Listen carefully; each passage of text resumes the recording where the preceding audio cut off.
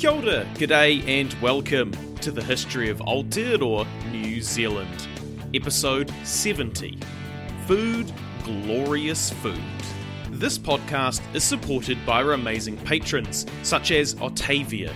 If you want to support Hans, go to patreon.com/history Aotearoa. Last time, we talked about how manu, birds, were caught and then cooked, as well as a bit about how food was preserved by Māori, including smoking, drying, and fermenting. This time, it's mostly just going to be an eclectic mix of how various things were cooked and then eaten. So, grilling was a pretty popular way to cook fish. In the case of mau, this would involve lighting a fire on a gravel beach, and once the gravel was hot enough, the wood and embers would be swept away and the fish laid over the gravel on sticks. Mau were also said to be so fat that they would cook in their own fatty juices.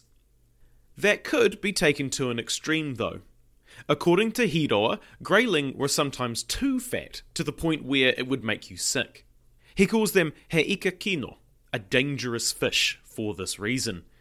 But otherwise, he says they are pretty good eating and, quote, possess none of the muddy flavour usually associated with freshwater fish, end quote. Fish and shellfish were often added to meals to add a bit of saltiness, whereas things like raupo pollen or the water from the base of harakeke would be used to add some sweetness. As we have mentioned in the past, what you wrapped your food in was just as important as the food itself, as it would impart flavours during cooking. Often meals would be served on woven harakeke plates, or some other similar plant leaf. As such, even the plates could absorb a bit of oil and juices from the food on them, and depending on what they were made of, the plates were actually edible, or at least biodegradable. When eating, the fingers were the preferred utensil, but in certain circumstances, a pointy stick or a fern stalk would be used. These circumstances could be things like a disability of some kind, or something around tapu restrictions meaning they couldn't use their hands, such as recently having moko done or being an extremely tapu tohunga. That isn't to say no utensils were used though. Pointed bones would help get meat out of shellfish, and shells of paua or mussels would be used to eat thick liquids, such as a jelly-like food made from tutu berries and karengo seaweed. If shellfish weren't available, as was the case for more inland Māori, dipping fern stalks or the fingers may be done instead for these jelly-like substances. So what about some specific plants? Or even some fungi? Yes, mushrooms and their cousins were very much on the menu as well for Māori, such as hakeke or air fungus, which would often be cooked in a hangi and eaten with puha, and maybe a few kumara. It grows on trees in mountainous areas and wasn't very highly regarded, usually only being eaten when other options had been exhausted. Though, they did have some medicinal value in curing those who had been poisoned by karaka berries. Another type of fungi that was eaten was matakupinga, or basket fungus. This is a species of fungus that starts out rather compact and then explodes into this nice basket-looking formation. Although this basket looks pretty cool, it has a pretty horrid-smelling slime oozing out of it, in which contains the spores. Eating the matakupinga when it has matured has been known to make people sick, so it can only be eaten before it has quote-unquote popped, which is pretty much as soon as it appeared above ground, so you had to be quick. Apparently, the outer skin was quite thick and well-liked, being described as, quote, like a soft potato with a rough brownish skin covering a thick jelly-like mass, end quote. The jelly-like mass wasn't eaten though, just the skin, which would be roasted over a fire and often given to those who were sick. However, it was not known to have any medicinal properties, so it could have just been that it was easy to eat. Along with fungus, there is a bunch of green leafy plants that were eaten as well. Ponyu, or marsh cress, was a leafy plant that was, quote, boiled and eaten as cabbage, end quote. Which is kinda interesting, because ponyu is part of the Brassicaceae family, the same one that broccoli, cauliflower, kale, cabbage, and a whole host of others come from. In marsh cress's case, it was used as an antiscorbutic by cook when they were low on fresh food. That's just a fancy way of saying that it prevents scurvy, which I'm sure we all know was an ever-present danger for long-sailing voyages. In fact, Europeans in general were quite impressed with the medicinal properties, saying, quote, "The use of these plants restored to health the members of our crew who were the most dangerously ill, even the ones who could hardly crawl along. One sailor in particular, whose body was swollen all over and whose mouth was absolutely rotten, was carried on land 2 or 3 times, and by eating nothing but these herbs, he got well enough to go on the voyage." End quote. It was also said to have a strong smell and a hot flavour. From land cabbage, there was also sea cabbage, or karengo, or parengo, depending on where you were from. We've talked about parengo in the past when talking about trying to catch kehe, but it was also something that was eaten by humans as well as fish. Often it would be lightly boiled or steamed, but it could also be dried in the sun to the point where it would crack easily in the hand. If dried, it would be put into harakeke baskets to be stored, or it could even be traded to iwi that lived inland for stuff that coastal iwi couldn't obtain easily, such as kereru. Parengo, along with other seaweeds, could also be mixed with tutu petals and their juice, which would be boiled prior to remove the poison from them. This would make a dark, jelly-like substance that was stored in gourds, which would be used as a laxative for medicinal purposes. A bit further in the future, parengo was sent to Māori troops in World War I and World War II, particularly those serving in the Middle East, which is where the Māori contingent and the famous 28th Battalion, more commonly known as the Māori Battalion, served a significant amount of time.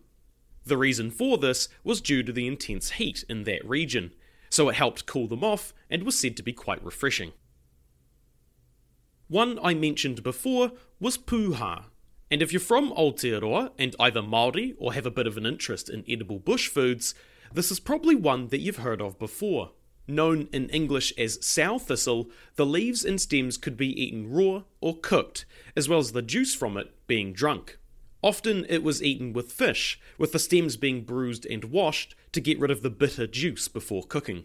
The juice itself could also be rubbed on the hand until it became a bit more solid to make a sort of chewing gum, which would have a bitter taste that would disappear after a few chews, to leave a, quote, special, long-lasting flavour, end quote. The juice itself could also be mixed with sap from other plants or trees as part of the tāmoko ink, or to just change the flavour of the chewing gum. The chewing gum would be kept in containers in the whare, or buried in the leaves of the koremiko plant for later use. Apparently, chewing this gum was a popular pastime, quote, especially by women who vied with each other in seeing who could make their pia, gum, crack the loudest, end quote. The juice could also be used for medicinal purposes, such as a gentle laxative. Nowadays, there are both native and exotic puha in Aotearoa, as Europe brought its own species of sow thistle. Mamaku, or black tree fern, is quite common all across Aotearoa. You've probably seen it if you've been out into the bush. To eat it, the inner core of the trunk would be baked and the mature leaves boiled.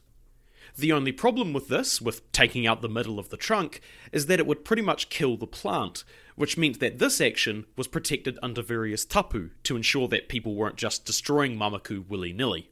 Once the trunk was extracted, it would be pierced with a toki and left for a bit, allowing the sap to drain out of it, which was apparently quite bitter. The trunk would then be cut up into workable chunks.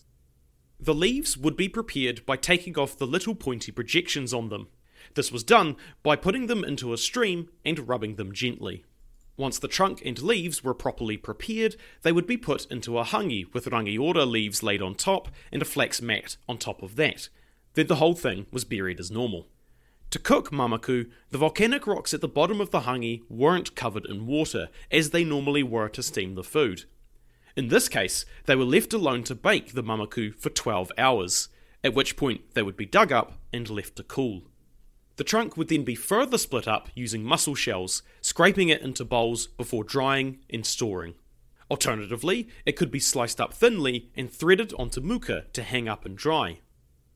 According to some Pākehā, mamaku tasted like dried apple, and Charles Heafy even made a tart from it, along with vines, sugar, and some spices, which tasted kinda like a baked apple tart.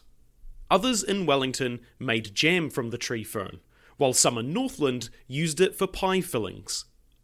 As for Māori, they ate it cold, and since it was slightly acidic, it was seen as a good complement to the sweet tutu berry. Another veg you may have heard of before is moku, or mauku depending on where you are. In English, it is called hen and chicken fern, or mother spleenwort, which is just a horrible sounding name in my opinion. Although, you probably haven't heard it under any of these names. Most would know it as pikopiko. It's a native fern to Aotearoa that is eaten when it's in its small shoot stage, when it's a little green spiral kind of thing. It would be steamed in a hangi to make up the veggie greens portion of a meal, and would later be replaced by European cabbage.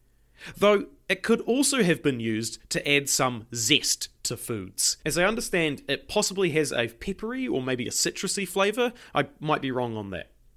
It was also apparently a good source of sustenance, as the rangatira Rangiheita was said to have survived only on pikopiko when he was on the run in the bush. No was another plant that Cook used to prevent scurvy, and as such, in English, it was aptly named Cook's scurvy grass. Māori would boil it and sometimes eat it in a similar manner as cabbage, though no had more of a, quote, characteristic bitter hot nip, end quote, which was fairly common among native New Zealand plants. Currently, this plant is considered nationally endangered, possibly due to the introduction of browsing animals like cows, goats, and sheep. From the Nico palm tree, the immature flowers and berries would be eaten, but the heart of the leaves, where they grow from, was the part that was the most desired and could be eaten raw. The problem with taking the heart, called a rito, was the same as taking the inner trunk of the mamaku. It would kill the plant, so it wasn't done all that often. Nico tended to be steamed in a hangi instead of cooked in embers, as the latter wouldn't cook it enough. Apparently, the tree had a slight laxative property and would be fed to pregnant women to help induce labour. When not eaten as a medicine, it was sometimes accompanied by eel.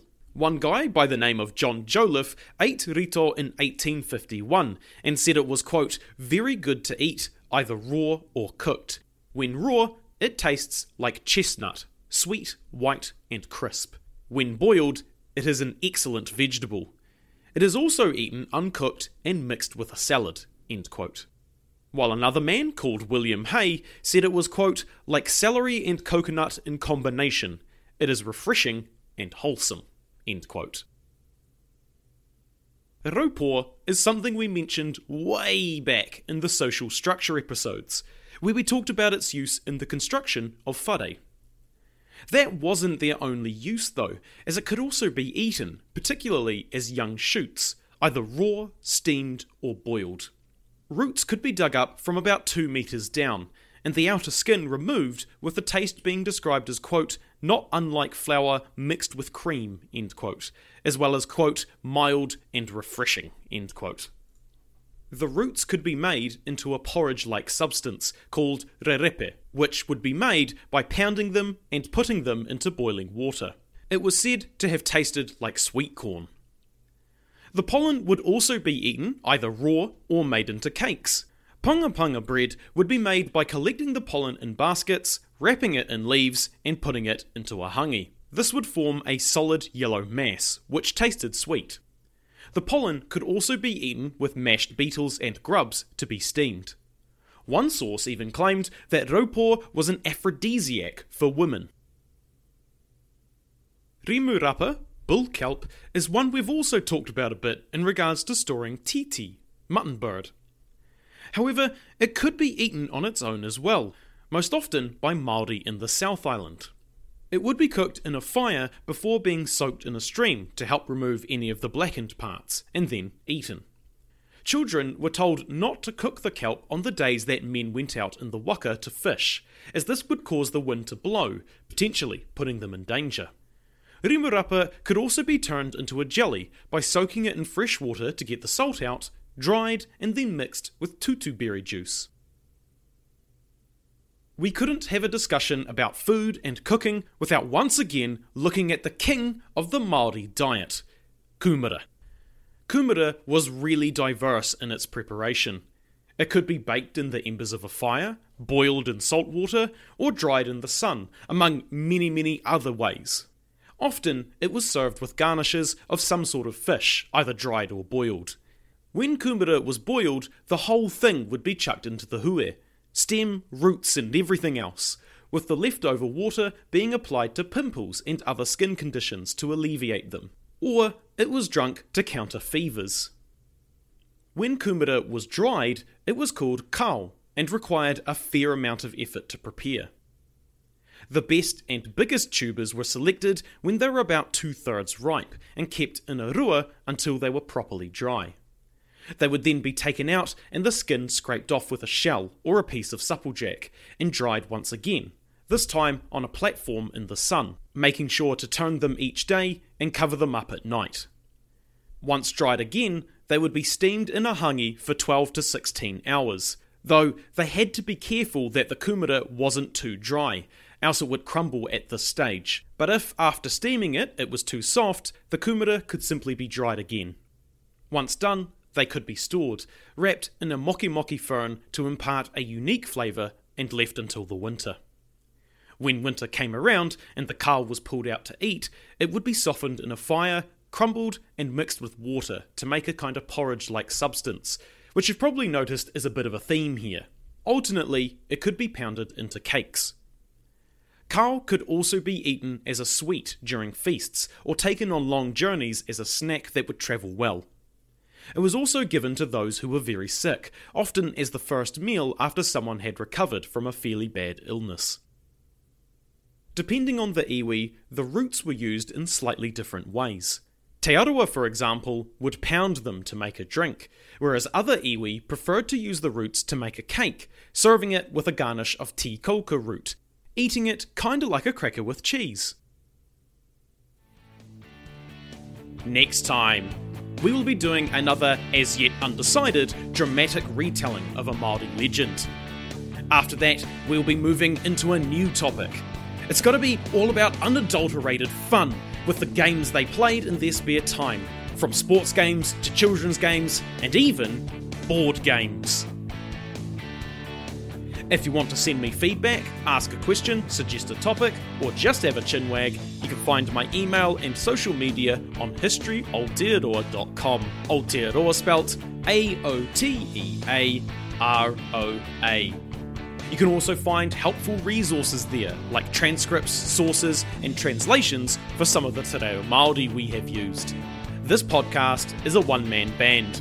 If you enjoy listening to me talk history, you can support us through Patreon, buy merch, or give us a review. It means a lot and helps spread the story of Aotearoa New Zealand. As always, haere tu watu, hoki tu mai. See you next time.